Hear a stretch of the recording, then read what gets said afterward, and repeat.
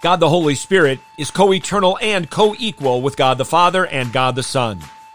He makes us partakers in Christ by a true faith. He comforts us and abides with us forever.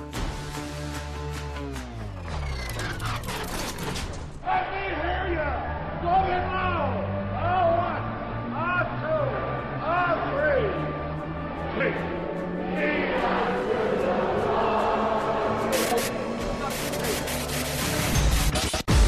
Welcome to In the Bullpen, Up and Ready, a ministry of developing contenders. The call has come.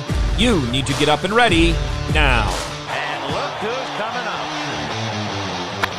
High fly ball into right field. She is gone. I am reading to you from the Belgic Confession, Article 11, which has the heading, The Holy Ghost is True and Eternal God. We believe and confess also that the Holy Ghost from eternity proceeds from the Father and Son, and therefore neither is made, created, nor begotten, but only proceeds from both, who in order is the third person of the Holy Trinity, of one and the same essence, majesty, and glory with the Father and the Son, and therefore is the true and eternal God, as the Holy Scriptures teach us. And the Holy Scriptures teach us this in many places, including in the Gospel of John, chapter 16, verses 12 through 15. I have many more things to say to you, but you cannot bear them now. But when He, the Spirit of truth, comes, He will guide you into all the truth. For He will not speak on His own initiative, but whatever He hears, He will speak, and He will disclose to you what is to come. He will glorify Me, for He will take of mine and will disclose it to you.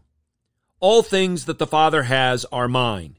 Therefore I said that He takes of mine and will disclose it to you. A good portion of Christ's upper room discourse included His teaching on the Holy Spirit, and this passage is one example.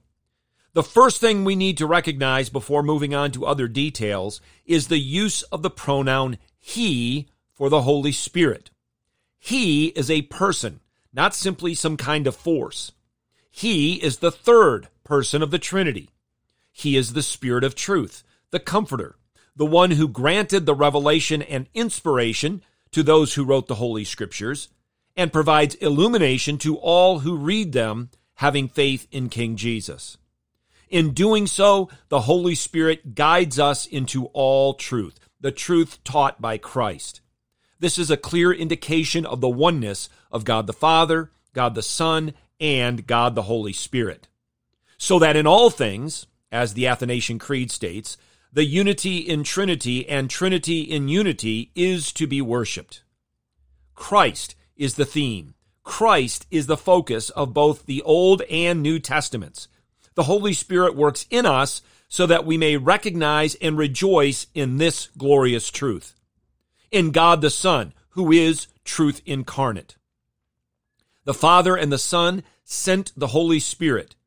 He sent the Holy Spirit, or they sent the Holy Spirit, to carry on Christ's interest and glorify the Savior on this earth, to comfort Christ's people on this earth, and to have the knowledge of the Lord fill this earth as the waters cover the seas. The context of these verses is our Savior declaring that the world would hate His disciples, even to the point of killing them. Yet, our Lord and Master promises comfort through it all by the Parakletos, who is our comforter, advocate, and intercessor. This comfort comes to us as the truth of God's Word penetrates our minds, hearts, and lives through the sovereign work of God the Holy Spirit. O Comforter, draw near. Within my heart appear and kindle it, thy holy flame bestowing. Get your eyes up, fixed on Jesus, the author and perfecter of faith, and be ready to deny yourself, take up your cross, and follow Him.